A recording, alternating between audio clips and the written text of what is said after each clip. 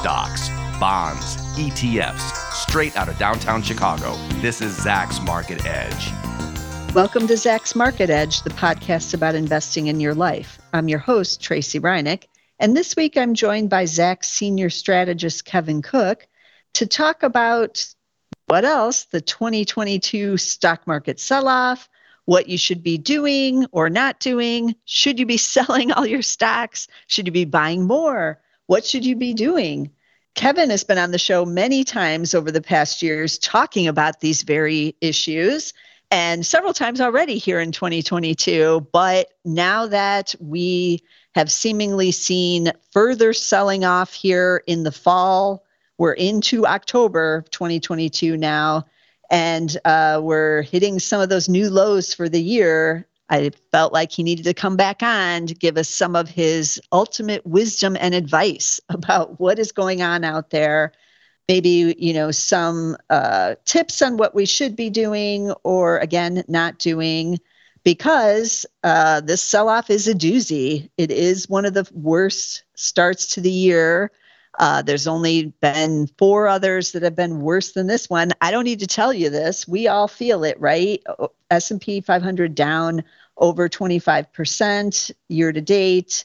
And those growth stocks still really getting hammered, including the FANG Mans, and even some of the top ones like Apple starting to crack a bit here in 2022. So Kevin's here to help us, offers advice on all of these things, because times are changing, Kevin, it seems. And a lot of us don't know what to do. There are a lot of investors who are listening today who have never experienced anything like this. Even the pandemic sell-off in 2020 was nothing like this. It was only, 3 weeks. It was like 21 days or something. And then it started rebounding and, didn't look back. So where to begin? Where should we start? Yeah, this market has been basically the slow grind lower, right? Even where S&P's down 25%, but it took us over 6 months to get there. So it's been painful to watch the slow bleed, and then you try and buy the dips, unless you time the rally, or you're really good at picking your stocks. There's been a lot of falling knives to catch and fingers to lose. So I saw in the news a couple days ago that Exxon, ticker XOM, its market cap has now overtaken that of Meta Platforms for the first time in 5 years. It is now bigger market cap than Meta, formerly known as Facebook. And I thought about that because I felt like that was kind of a sign, like it was a big headline. Some people were kind of, joking, like chuckling about it. Haha, oh, Exxon, it's surging back. But the last time Exxon surged back was also during a big stock sell-off. And that was in 2000 to 2002, the dot-com bust years. And that's when growth also sold off. So going into the dot-com bust, of course, the most valuable, largest market cap company was Microsoft, and along with Cisco. And both of those faltered in those years to come. And along with General Electric, I was surprised to see also up there, even though I knew that it had surged in the late 90s, but I didn't realize it too was on the list of the most valuable of that time. And as those stocks sold off, Exxon was in the midst of a new bull with oil prices starting to rise there to start that decade. And so by 2002, it was ranked up there along with Microsoft and GE as the most valuable company. And then it was kind of back and forth as Microsoft shares faltered some more and GE faltered, Exxon's did not. And by 2006, Exxon had overtaken all the others to be the most valuable company and remained there, interestingly, until 2011. So longer than I would have thought. I knew it lasted through 2008 because that's when crude peaked at above $150 a barrel. But I didn't realize people stuck around in the stock past 2008 up through 2011. But here we are, over 10 years later, and Exxon kind of left for dead, as all of energy has been, is being talked about again in these ways about market cap and earnings and, even its dividend yield. And so I don't know, what do you think about when you see things like this with some of these formerly out of favor stocks, overtaking some of the FANGmans? Well, I mean, we could say that past is prologue and compare stuff to the year 2000, but I'd kind of rather not, just because I think that technology is in a different era. But as far as Exxon goes,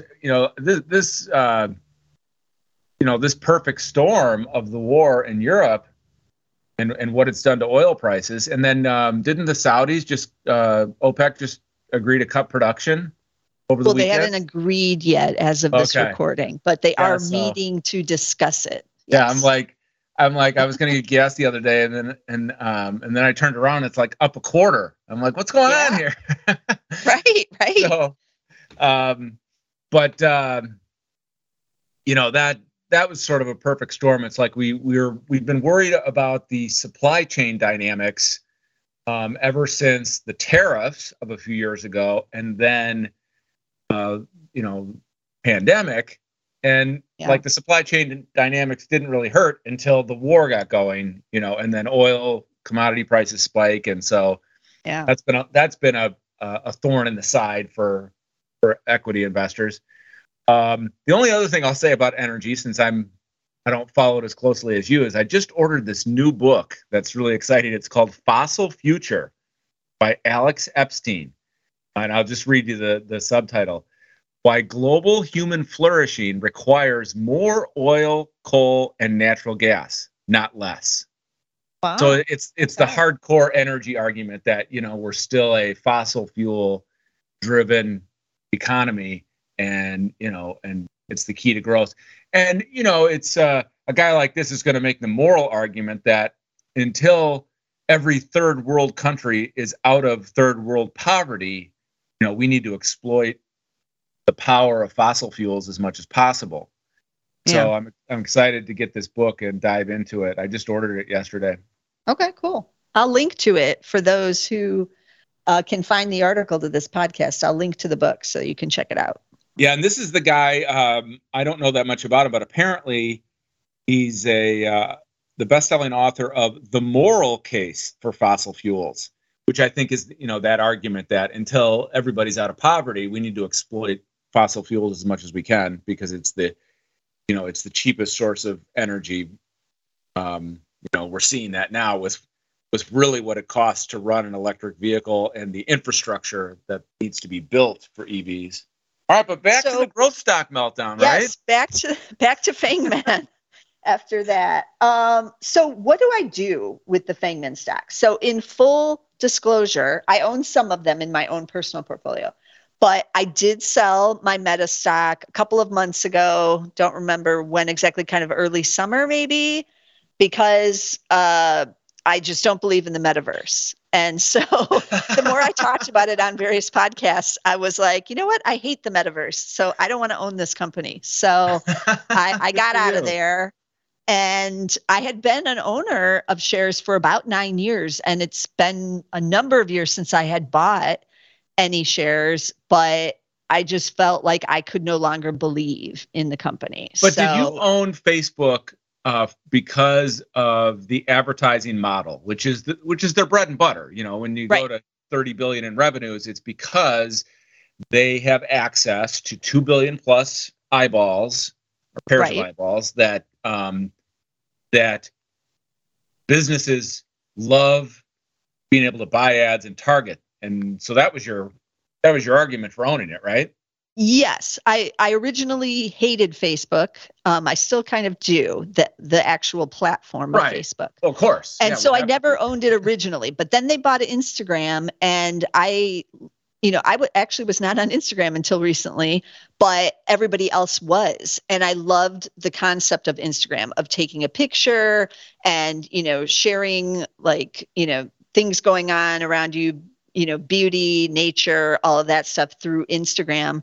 And so I bought it for that. And it turned out to be a good bet because look how they've grown that business. And then the advertising side of it. Yeah. So all I'll say is that if you still believe in the advertising model, even if you hate the metaverse, that's just the next evolution of targeting ads towards people, and it's going to be like this derivative of the way things are now. So, but you don't need to worry about it because my big picture is that stocks are going to go lower still. Okay. And that those stocks will get cheaper too. Now we're having a nice rally today here on Monday, but there's more pain to come because my big picture is even if we don't go into a recession, there are just two big forces working against stocks. And one is rising interest rates, regardless of even if inflation peaks right now, the Fed is just committed to going ahead and hiking rates. And then earnings are still decelerating. Now, we've just entered October, so we're going to start to get earnings reports in a few weeks that'll tell us what Q3 was like and what Q4 could be like. But Q3 saw a huge deceleration in earnings where, analysts are usually having to revise their models anyway. Like they make projections several quarters out, and then they fine tune them once you get into a quarter because they look at the company, they look at the industry, they look at the economy, and then they start scaling back. They're like, of course we were a little bit too optimistic. But the downward revisions that happen in EPS estimates in July and August, the first 2 months of Q3, were big. Like compared to the average, it was like 5.5% down for the whole S&P market. And so that was pretty big. And we could see more of that. So what does that mean for investors then? Put it into like more of a layman's term. What does it mean if the earnings are decelerating like that? So, people got used to interest rates being really low. The 10-year went below 2% and that kind of thing. And then we're finally in this sustained environment where interest rates are moving higher. Well, that's a key component of what the valuation for stocks is.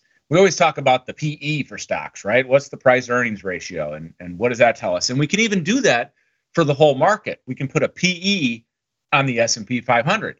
And I'll tell you that the S&P 500 was expensive and did need to correct. At the beginning of this year, the PE was over 20. And now it's down to, let's say, 16, maybe. Yeah, let's just call it 16. Okay. But the PE by itself doesn't give you enough information about whether the stock market is cheap or expensive. You need to know where interest rates are and where they're headed, as well as where earnings are headed. And the one place that interest rates are headed is up. So that's a key, cost of capital component that most people don't look at. And I like to play with the math, something called the equity risk premium, which is, the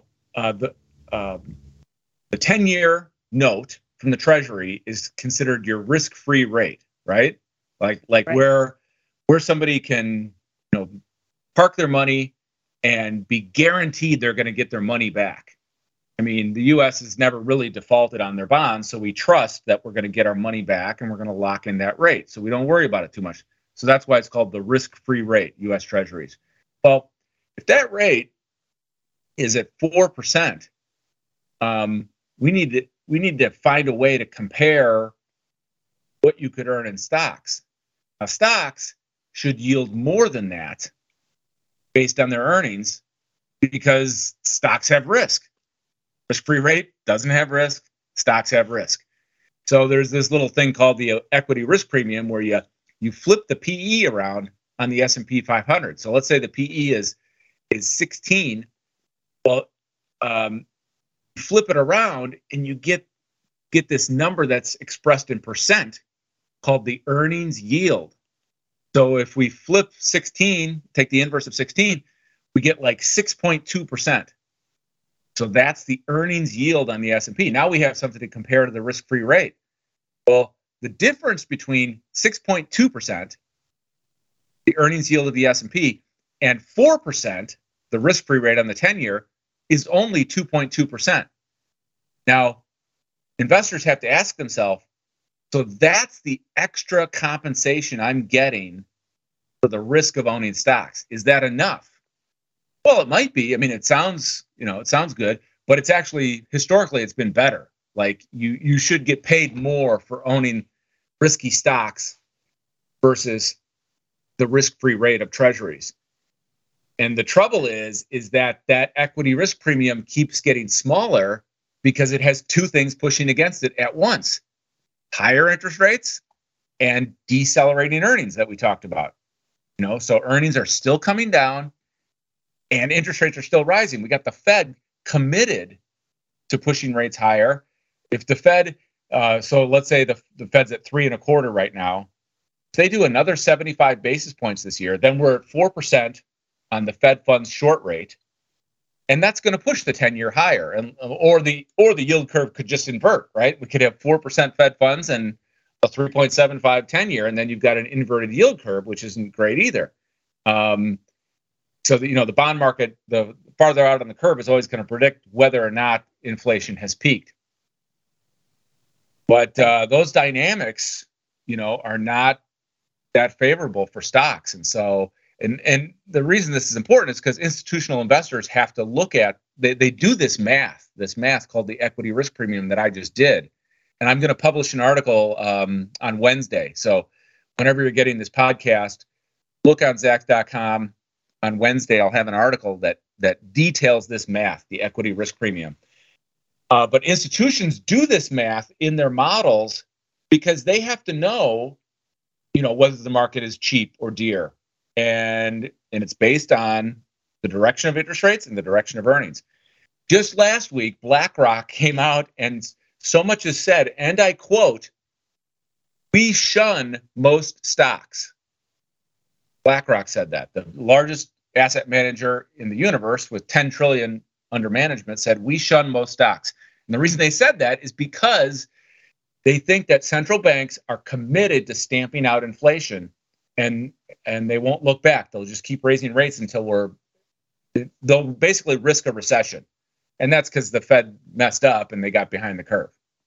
So would you tell most investors not to buy any kind of, this dip if we have kind of gotten a dip here, to stay on the sidelines, to try to market time it? I would say be very cautious. Okay. Listen, if it depends on your time frame. Like I love Nvidia right here at $125. Yeah. So longer term, I want to be a buyer of Nvidia at $125 for the long term. But if my time frame is only this possible bounce, then you've got to be a more nimble trader. So I don't mind buying Nvidia at $125 as part of the Fang Man Club. And maybe even some Apple. Apple took a big hit because they got downgraded. And that's just a call. It was a global call by Bank of America on the consumer, and Apple is so leveraged to those moves. But longer term, Apple is going to own the augmented reality space and their own designs on the metaverse. So long term, I'd be nibbling at stocks here, but I still think they're going to go lower, and you're going to get plenty of chances to dollar cost average at good levels. So my original question when we kind of started the podcast was, should you be selling all of your Fang Mans and growth stocks here? So based on just what we've discussed, it sounds like your answer would be no. That's correct. Yeah, I would say no. Don't.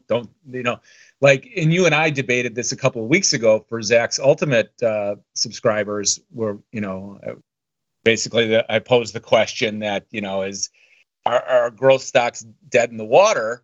And you said in the affirmative they are. And I said, well, I still believe in the technology super cycle here, that we're still in prime of exponential technologies like NVIDIA and like what Apple's going to do next, and like what Google's capable of, and that these companies create wealth basically out of thin air with new technology platforms, and that will keep going for another 10 years, I think.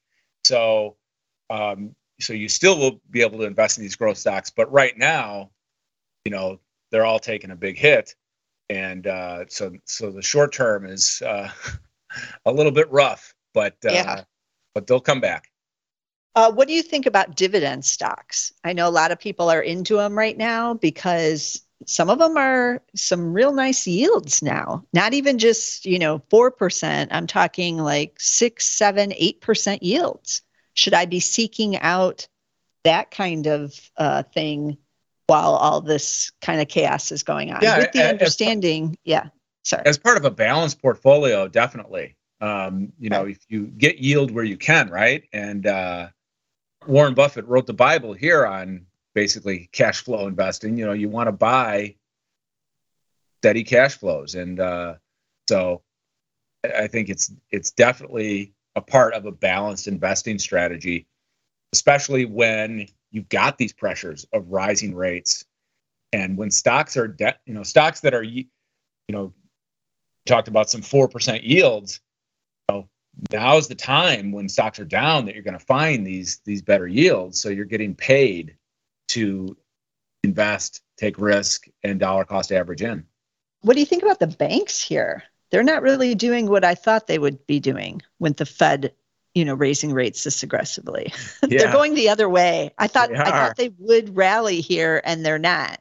Yeah, it's interesting, and I wonder if that's a recession forecast. That right.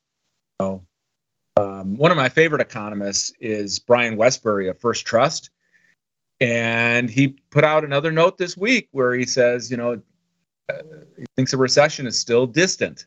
So that's encouraging, and he's very focused and data centric and consistent.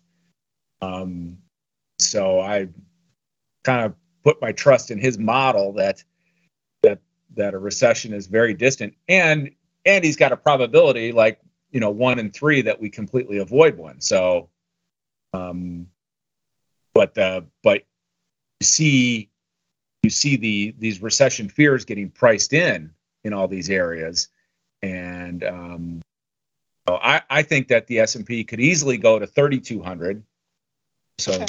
That's over 10% lower from here after today's rally, and if interest rates and expectations rates continue to stay high, like all of a sudden the Fed's at 4%, and the 10-year goes to 4.5%, then stocks will go even lower. But what we got, we're talking ahead of Q3 earnings, and that's what we're really interested in, not just to see what the Q3 report cards were, but what the outlooks are, and right. what the concerns are, what the worries are of CEOs, and also what the excuses are, right? So if they're going to have excuses about, well, this is happening in our business, and we have to do this, and look for signs of them belt tightening on costs or hiring, and then that gives us the outlook for basically the next 6 months. And then if analysts feel like they're on the wrong side of that, what are they going to do? They're going to come out and clobber estimates and lower price targets. Right. Just like the Bank of America analysts getting ahead of things on Apple and downgrading them.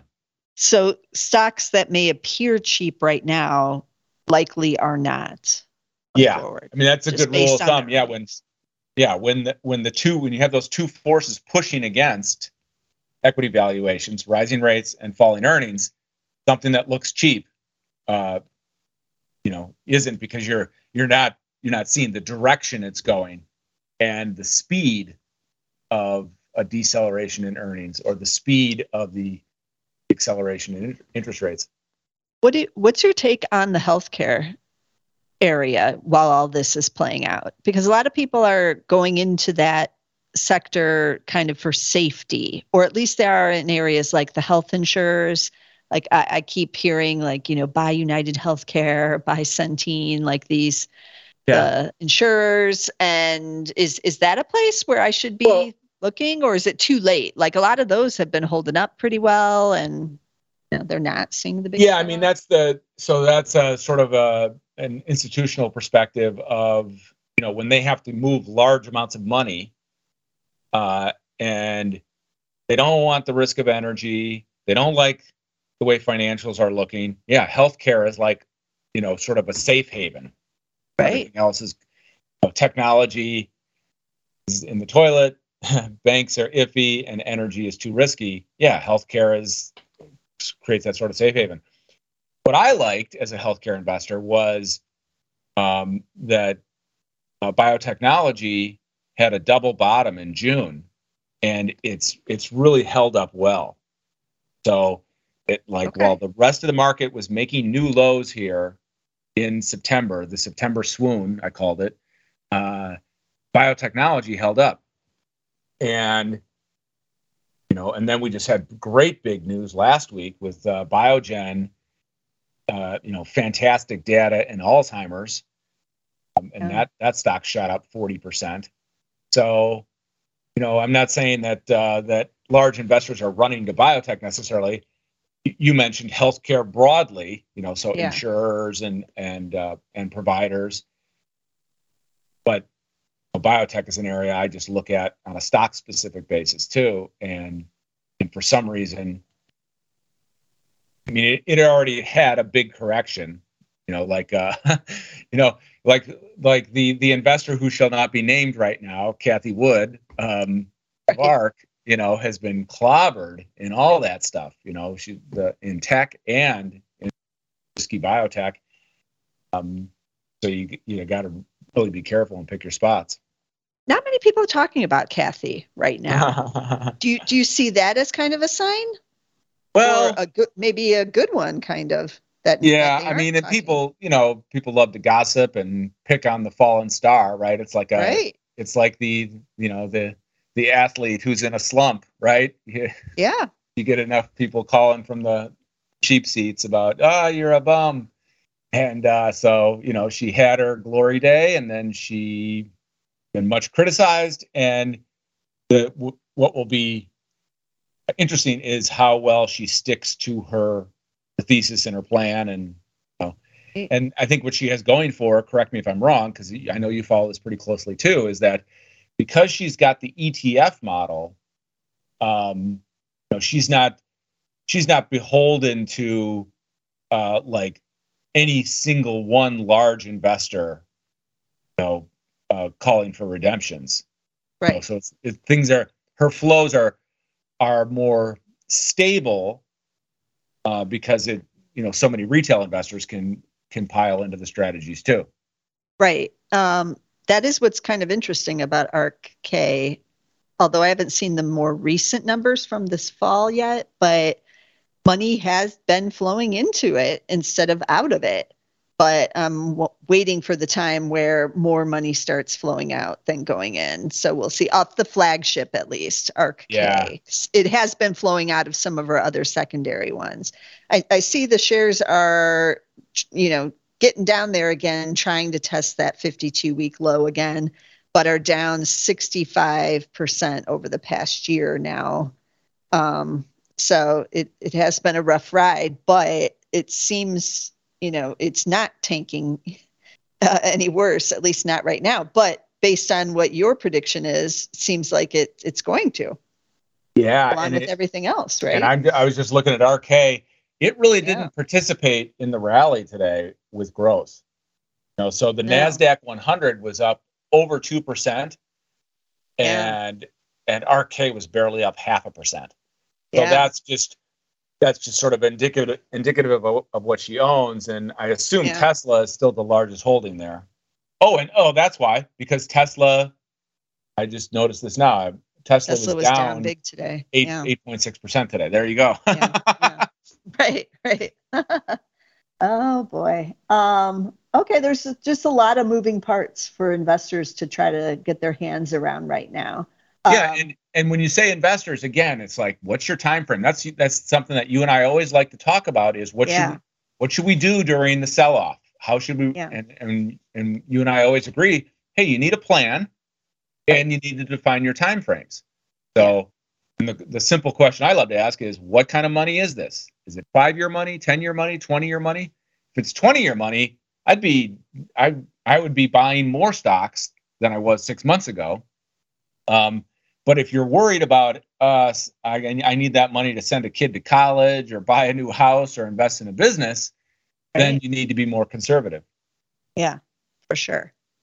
Yeah, that's always a good reminder. And I like to tell people that, you might want to turn off your phone or don't have your portfolio on your phone. You get like these dings, things are happening. When I was on vacation, I don't even have my portfolio on there, but I do have Yahoo Finance, which has some of my Zacks portfolios on there. And so it tracks, the news, and it will send me like updates when there's like a new news item about one of the stock tickers. And the Friday where there was a big sell-off on that Friday, I was on vacation and I just looked at the phone, and then suddenly it's like ding, ding, ding, ding, ding. And I'm like, what's happening? Like, are these Facebook notifications or Pinterest or like, why are all these notifications? And it's even totally turned off. So it's just kind of like a buzz. And then I realized it was Yahoo Finance, and the market had just opened, and it was telling me the 52-week lows were being hit on like all of those positions. It was like 20 of them. And I was like, okay, I guess but it does create a sense of anxiety, right? Like, I don't want to hear that. I'm on vacation. Like, I know things are bad. I don't need a reminder. So if that is like bothering you, I feel like the phone is kind of your enemy in these situations. And it does cause a lot of anxiety and, more emotional trading than otherwise you may be doing, especially if you're a long-term investor. So I could not agree more. You've nailed this. I'm glad you brought it up. Yeah, the phone is your enemy in this case. That's for sure. This was part of my research before smartphones back in the early 2000s when I was an institutional currency trader, and I was researching why traders lose money. Why 95% of traders lose money. And my thesis was your brain wasn't made to trade. And I just made up that handy rhyme. And the reason I said that is because when a day trader is looking at flashing red and green arrows, it stimulates parts of their brain that are not useful for good decisions. Right? And emotion takes over, and we lose track of sound probability, and we also don't focus on the plan. We just start reacting emotionally. So that was my research 20 years ago in the early 2000s. And if, the smartphone has made that even worse. So that's definitely great advice to turn off your phone, because then you're just think about that. With that incoming data about what's happening today, should that really affect your long-term plans? Absolutely not. Right. Correct. Yeah. So it was a little scary there, a little shaky. I do recommend people go into the mountainous areas, though, if they really want to escape. I was in New Mexico, and we didn't get cell service in a whole bunch of the mountain areas. So I couldn't look see what the stock market was doing, even if I wanted to. And it was very freeing at that point. So if it gets real bad, take a drive, take the high road there. You won't get any signal. You'll feel better. That's great. That's another great perspective, Tracy, is like, if you can, if you can't force yourself to turn off your phone or have your friend or partner take it away or disable it, go somewhere where you can't hear it. I'm just reading a book about entrepreneurs who create like 7-figure businesses. And this guy's whole thesis is, if your business is so dependent on what you do for 80 hours a week and you can't take a vacation, then you don't really have a business. You just have a job, really. So you need to be able to create systems so that you could actually take a 2-week vacation and not be looking at your phone and email constantly. Yeah, that's smart. Okay, so I'm going to recap the stocks we talked about today. We did mention Exxon, ticker XOM. The earnings are actually on the rise with some of these big oil companies. So if you are looking for an area that's holding up on the earnings front, it is in energy. So might want to check out that earnings report coming up, ticker XOM again. I did mention Meta Platforms. I did sell all mine, as I mentioned a couple months ago, but I did own it for about 9 years. So that's Meta, META. We did mention NVIDIA, always a favorite of Kevin's here, and he still likes it, but you're on the sidelines, right, Kevin, on NVIDIA? Yes. Yeah, I sold it a couple of months ago and waiting to buy some. But again, long-term investors should be nibbling here. Okay, ticker NVDA. We mentioned Microsoft just around, being one of the leaders of the last bull, and that's ticker MSFT. I still own that one in my own personal portfolio. Then we talked about a couple of the healthcare stocks, UNH, United Healthcare, ticker UNH. I mentioned Centene. I've mentioned it on a prior Value Investor podcast. That's CNC. We mentioned Biogen because of their big Alzheimer's announcement. BIIB is the ticker there. And doesn't Eli Lilly's in like some kind of partnership with them, aren't they on that? No, LLY. No. Yeah, LLY. Lilly has their own formulation. Biogen's partner in the new drug is a big Japanese pharma. Oh, okay. And then we mentioned ARK-K. We threw in an ETF in there as a bonus at the end, and that's Cathie Wood's flagship fund. It's down over the last year now, 65%. But who knows where the bottom will be on that one. That's ticker ARKK for the flagship fund. And as always, you want to be sure to subscribe to get all of our podcasts because we're talking about everything that's going on. We're trying to find you stocks, areas that could see some benefits as the rates rise, and just everything that's going on out there. So be sure to subscribe. You can get us on Apple Podcasts. We're on Spotify. You can get us on Amazon Music and on SoundCloud, but be sure to get us somewhere, and I'll see you again next week with some more stocks. This material is being provided for informational purposes only, and nothing herein constitutes investment, legal, accounting, or tax advice, or a recommendation to buy, sell, or hold a security. Do not act or rely upon the information and advice given in this podcast without seeking the services of competent and professional legal, tax, or accounting counsel. Publication and distribution of this podcast is not intended to create, and the information contained herein does not constitute an attorney-client relationship. No recommendation or advice is being given as to whether any investment or strategy is suitable for a particular investor. It should not be assumed that any investments in securities, companies, sectors, or markets identified and described were or will be profitable. All information is current as of the date herein and is subject to change without notice. Any views or opinions expressed may not reflect those of Zacks Investment Research as a whole.